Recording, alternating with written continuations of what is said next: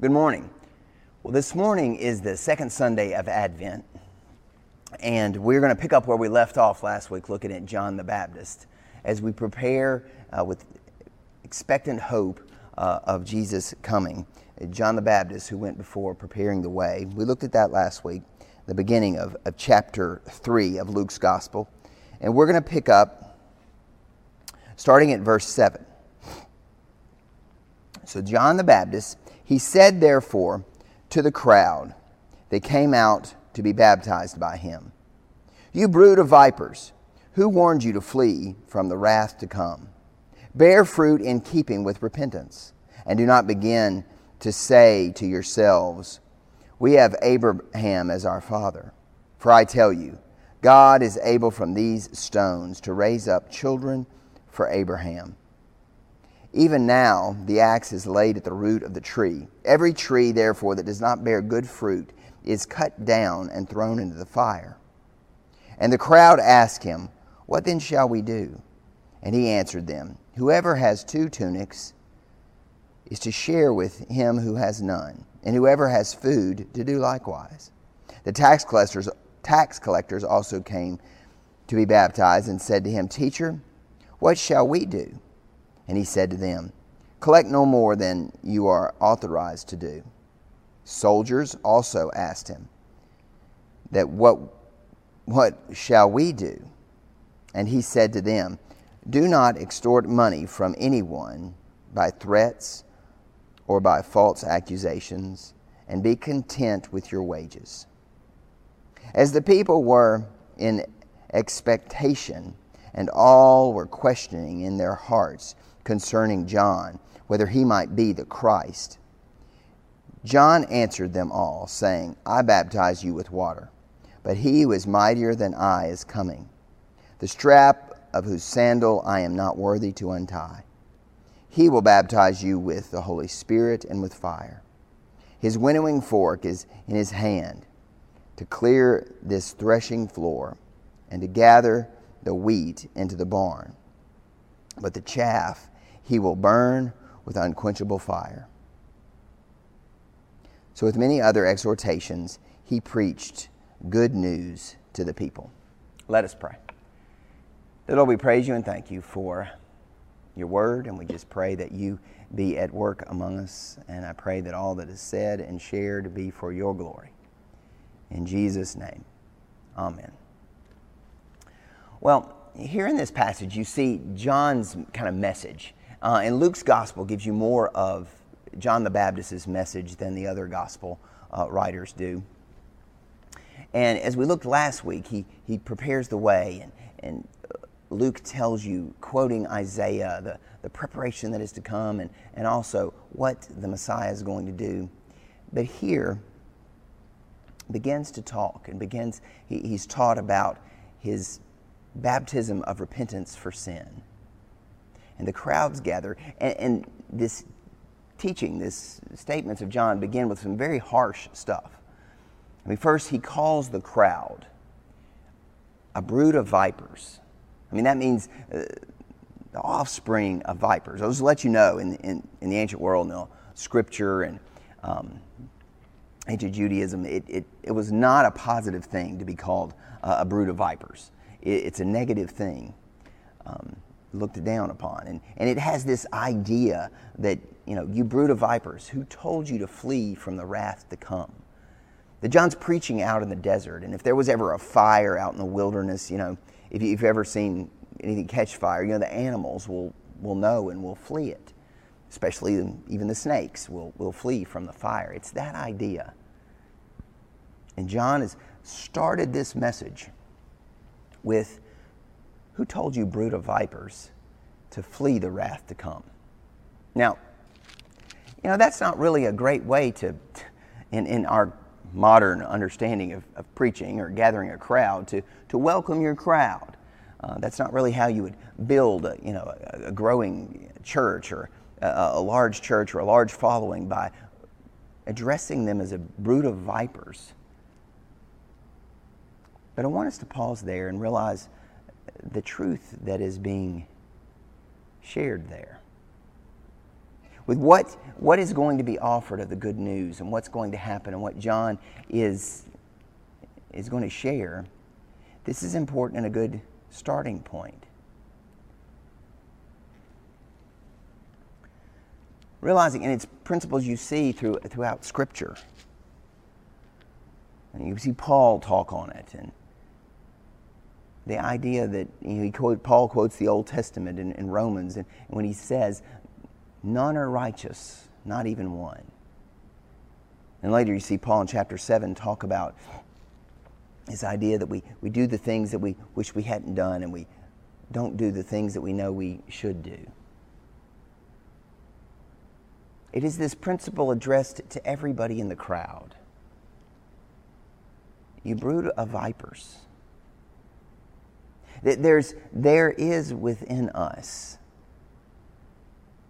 a sin. That entry point, that beginning place, when God is at work here in what John is doing. We've been told already in the text that John is filled with the Spirit, and he's preaching, and he's preparing the way, and God is at work in him. And we see over and over in Scripture, when God shows up, people are confronted with their sin and how they fall short. Adam and Eve in the Garden of Eden, when God walks in the cool of the day and wonders where they are, they want to hide, they want to cover up because they know they've messed up. If you read in Isaiah, when he has the vision of God in the temple, first thing that comes out of Isaiah's mouth is, "I am a man of unclean lips, and I come from a people of unclean lips." Our own sin and our own failure and our own flaws just come to the forefront when God shows up. You see it in the New Testament when Peter sees the huge catch of fish that Jesus has, and the first thing he does is bow before him, and he hits the ground, saying, "I'm a sinful man. To leave from me."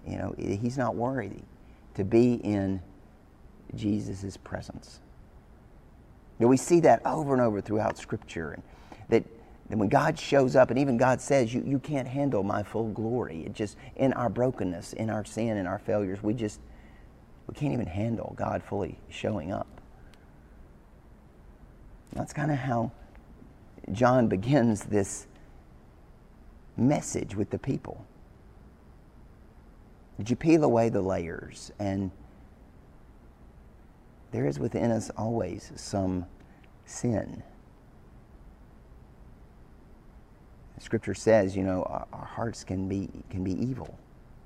Even sometimes we can trick ourselves, we can rationalize and lie to ourselves that we're not as bad as we think we are, but deep down, when God shows up, we don't measure up. That's the idea here. Some pretty harsh words, but they've come out to be baptized, to experience this baptism of repentance, and John lets them know, my goodness, you fall short. We all fall short and fail.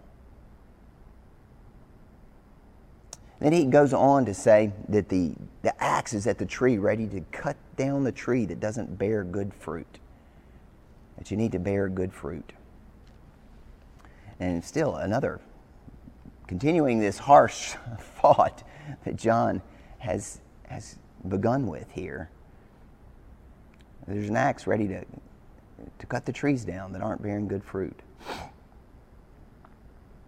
But it's something, again, that we need to remember. I this past week was reminded of this idea I've said many times. The moment we think there's some horrendous sin, you can pick as extreme as you want to, maybe being a murderer or some horrible thing, or a thief, or you look at someone else and think, I'm never capable of that. There's no way I could ever do that. That's not even a possibility for me. Is usually when we are most susceptible to taking the first step in that direction. To be careful to ever think we're not capable of some horrendous sin. It can creep in, and we can compromise, and we can progressively be led astray. And that's what we see over and over in Scripture and in our lives. And then eventually wonder, how did I end up here?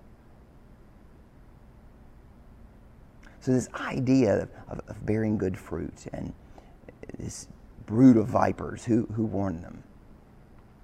Well, then that prompts the question that the crowd then ask, which would be our next question if we were gathered there. Okay, we hear John saying you're supposed to, bear good fruit, bear fruit worthy of repentance and God's righteousness. And our question would be, well, what does that look like? To this crowd then ask John, okay, so what are we supposed to do to bear good fruit? And John's response is, if you have 2 tunics or 2 coats, and there's somebody who doesn't have one, give them one. Or if you have more food than you need and someone's hungry, give them food. Now, we don't need to grab onto this one passage, pull it out of context, and then set it as setting a theological principle for all of the world thing. If we share our coat with someone, or if we give some food to someone who's hungry, then we're good to go. There's more going on there. It's the heart of the gospel that's been established all the way through Scripture. That I won't go through the entire Bible trying to prove my point, but it's this idea, telling people to put others above themselves. If you have more than you need and someone needs, give it to them. And you see Jesus build on that and move further into that. But this idea of put others above yourself, others' needs, others' struggles. Well, then you have the next group that, the crowd has then told this, and then the next group are the tax collectors. Now, I know you've probably heard, maybe you've heard preachers say, the tax collectors were hated by the Jews. They were Jewish people who had sold out their own people, and they were in cahoots with Rome to gather taxes. And one of the ways they made more money and were wealthy was they were allowed, even by the law, they were allowed to take in more taxes than was required. As long as the government official or the government entity got their taxes that they wanted, if you took in any more, you could just keep it. So that's why they were hated. They were considered to be liars and cheats who sold out their own people and would take the money this oppressive governments were putting on them and add to it and keep it for themselves. And they were labeled as sinners by everybody. So this group that's come here to be baptized, this baptism of repentance, says, okay, we hear the message. What are we supposed to do? John doesn't tell them to quit their job. John doesn't tell them, you can't work for the government, you can't be a tax collector, you got to give up everything. And, John says, just do the right thing. Be honest. Do not collect more than you're supposed to. Be honest. Do the right thing in your job. Well, then you have the next group. Another group that's there is soldiers. And there's debate on whether these are Roman soldiers. Most likely they may be soldiers that work for Herod. Herod, who is the king, actually at this point it's Herod Antipas, who's the tetrarch for the Jews, but it would have had his own soldiers and his own kind of army and force that did have the authority of Rome. As we said, Herod was that family was kind of in connection to Rome, and kind of appointed to their positions. So they would have had a lot of authority, but it's this idea they were probably Jews. That's what makes sense with him out there wanting to experience this baptism. But one of the things that a soldier could do would be to take stuff from people. I mean, you had the ability, if you needed housing, if you needed a place to stay in a village and there was no place to stay, you could just tell somebody, the troops are taking over your house. Sorry. Or if you needed something to eat, you could just take their food. But there's also the idea here that, Herod maybe didn't pay that well. The whole concept of, cost of living raise and keeping up with the economy and inflation, that didn't exist in the ancient world. So, minimum wage and increasing that didn't happen. So maybe they would take the idea that, well, we haven't increased, our wages haven't been increased, so that would be an excuse to take something from someone, to exploit someone, or to use their power and authority to take something they wanted, just, because their wages may not have been increased. And what John tells them is, you can't do that.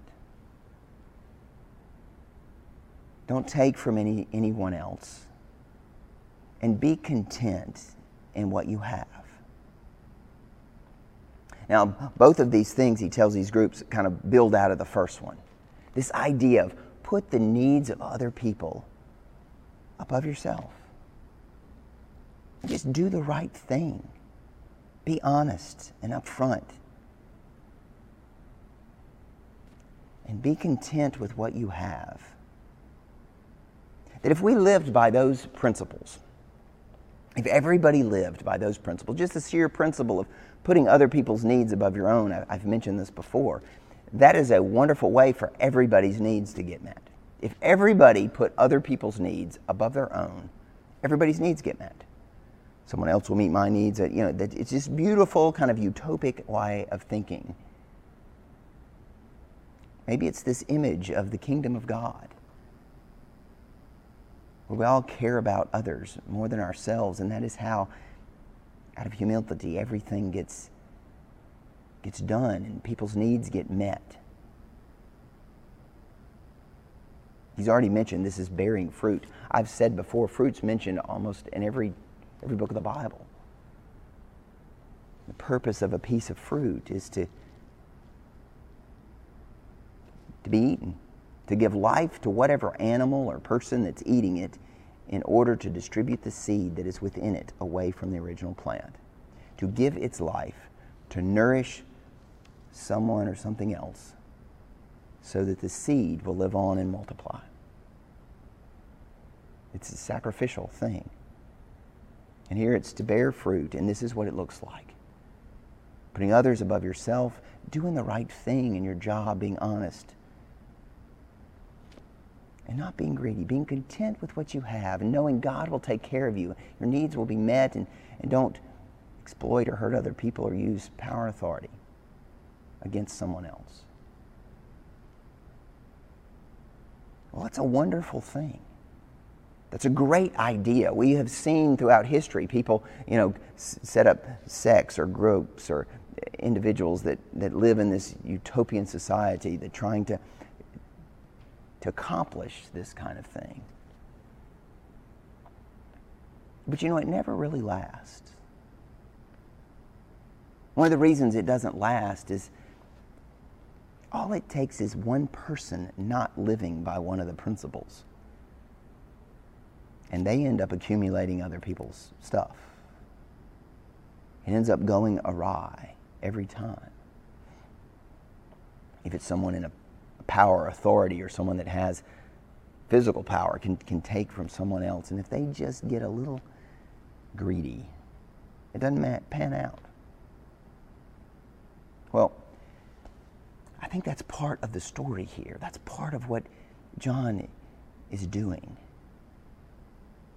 Because he shares these principles of needs of others and being honest in the situation and being content with where you are. And I think the people realize, wow, I think they realize it. If we lived by that, it would change the world. That's the answer to our problems. If everybody lived like that, it would be great. And I believe that's why they began to have this expectant idea that he is the Messiah. Listen to this teaching. He is sharing this wonderful idea, and he must be the Messiah.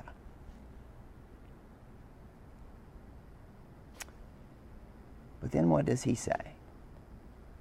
While they're questioning that and thinking, is he the Messiah? Is he the Christ? Is he the one? John then speaks up and answers their question. And he says, I am not the Messiah. It actually says he's not even fit to untie his sandals. And he goes on to say, when the Messiah comes, he will come and he won't baptize with just water. That John says all he can do is baptize with water. But the Messiah will baptize with fire and the Spirit. Or I believe it says Spirit first and then fire. Well, what's going on there? I think they've realized the beauty of what he's said. Does that make him the Messiah? And he says, no, it doesn't. Because all he can do is baptize with water. This symbol, this sign act, he can baptize with water and tell everybody, just try harder tomorrow. Just try to bear more fruit tomorrow. Work harder at it tomorrow. All I can do is baptize you again and try harder. Because where the breakdown happens and why there are problems is because of what he said at the beginning. When he called them brood of vipers. The truth is we don't measure up. The truth is there are moments that we clearly put our own needs above others. There are moments that we are discontent. Moments that we don't do the right thing. Moments where we're not content with what we have and we want more. And the list goes on. I mean, John just touches on those three. The truth is, none are righteous. We don't measure up. We can't bear enough good fruit to earn it. That's why John says, no, he's not the Messiah. He can just baptize with water and tell you, repent and try harder tomorrow. But Jesus is the only one that will be able to give us access to the Spirit of God, and the fire to burn off what doesn't need to be there in our lives. It's a profound moment. You even see it lived out later in the book of Acts. See, the writer of Luke's gospel is also the person who writes the book of Acts. And every year at Pentecost we celebrate Acts chapter 2, where the Holy Spirit comes in this image of wind and breath and fire, and the Spirit is poured out. And one of the things in Luke's gospel, John the Baptist is one of the few people, there's only about 5 or 6 that are ever said that they are filled with the Spirit. But in the book of Acts, people are filled with the Spirit all over the place. And the Spirit is referred to as the Spirit of God, the Spirit of Christ himself. The Holy Spirit that we're given. See, John is letting them know just repenting and trying harder the next day isn't going to cut it. And he can't usher them in to the Spirit. He can't give access to the Spirit. That only comes from Christ, who was the real fruit, who gave his life to give life to us. Give life to the people who are killing him, in order to distribute the seed, the good news of the gospel, away and among the world, and to give access to God's presence and the Spirit to people.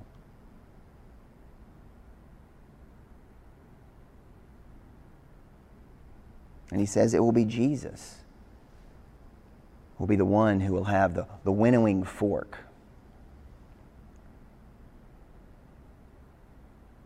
Now, what that means is the winnowing fork, they would take a fork, pitchfork kind of thing, and put it on this large, kind of flat-looking shovel. And when they would thresh wheat, you would throw the wheat up and catch it. And what you want is the chaff, all the stuff that doesn't need to be there, to blow off in the wind. because you wanted to get it down to the grain. We mentioned that last week. You see that all through Scripture. You want to protect and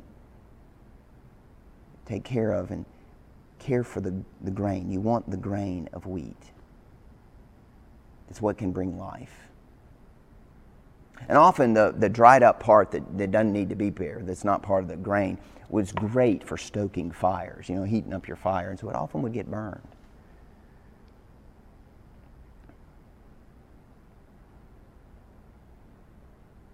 Here we're being told that it's only Jesus that can do it. And sometimes we focus so much, and there is truth, there is judgment. There is when you reject God long enough, there are consequences that can't be undone. But God's heart, Jesus reveals to us the point that he wants to redeem and restore the grain. That he's after his people. He wants us to turn to him and to be forgiven. As we've said over and over, you can't out-sin God's grace.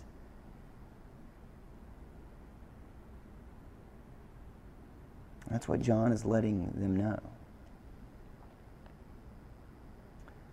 If all we have is repentance and try harder tomorrow, we're in a cycle of a lot of problems. But it's Christ who's going to die for them and who has already died for us to pay the price so that our sins can be wiped clean and he can work in us, put his Spirit in us and guide and lead and direct us. And just like sin is progressive, righteousness and sanctification becomes progressive, and he wants us to take new steps and draw close to him and learn from him every day, so we're part of the kingdom happening on this world. That often leaves us with the same question of, well, what does that mean? And what are we supposed to do with that? Well, repent and surrender to Christ and be open to the Holy Spirit. Now, I'll just let you know, there have been times where I have experienced the Holy Spirit in profound ways and sensed God almost audibly speaking, with a call to ministry or a call to go and to do something. But those are very rare for me, about 4 times in my life. But you know how the Spirit so often works in our lives? It's a little nudge. It's a little prompting that lets us know God is in us and with us, and maybe gently correct or redirect or be open to it. Now, I was thinking about that, and this may sound like a completely silly story, and it may be, but on Thanksgiving, we were heading from one family, my wife's family, out to go visit my family. And kids and getting in the car, and you got stuff in the car. And so I had my briefcase, which is this leather case, soft leather case, and I set it by the car. We were loading up all this stuff. Well, I forgot it there. I backed over my briefcase with the car. Several things broke, but one of the things that broke were my reading glasses. Now, these were not very expensive reading glasses, but they were reading glasses that broke. That I then later, a week later, this was last week, I was out at Barnes and Nobles and had to go to the bathroom. And I went to the bathroom, and I came out of the bathroom, and there on the ground, as I was walking out the door, there on the floor, were these reading glasses. Now, my first thought, is our first thought that pops in our head is, oh, wow, God has replaced my reading glasses right here. I'll pick these up, and picked them up. But then you got this gentle nudge of the Spirit that God so often does, so gently and graciously, of just questioning and making you think, now, Chuck, does that really fit? You really think I'm replacing your glasses with this? How does that fit with what John the Baptist was saying? Taking these glasses, would that be putting the needs of someone else above yourself? Would that be doing the right, honest thing? I mean, it says in Scripture, don't lie. It actually says in the Old Testament, if you find something that's not yours, Either find who owns it or leave it there so they can come back and get it. Also, being content with what we have and where we are. So as you would expect, I realized the nudge of the Spirit, and God so graciously does, and went to the desk and turned in the glasses and said, here are these reading glasses. Someone left them. And they were like, thank you, and went on. Now that's a silly, maybe insignificant thing.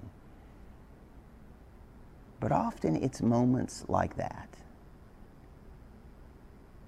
where the kingdom breaks in and the Holy Spirit can work in profound ways. Those simple, small moments during the day, we talked about them a few weeks ago.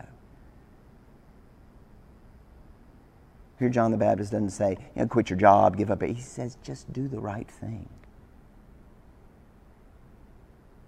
But the truth is, we don't always do the right thing. That's why Jesus gives us the forgiveness and the gift of repentance. And once you repent and acknowledge your sin, wants to free us from it. Gives us the gift of the Spirit, God's presence, that nudge that wants to transform us if we're open to it. I believe that's a key part of the hope and the peace that we long for during Advent, of what the Christ event means for us.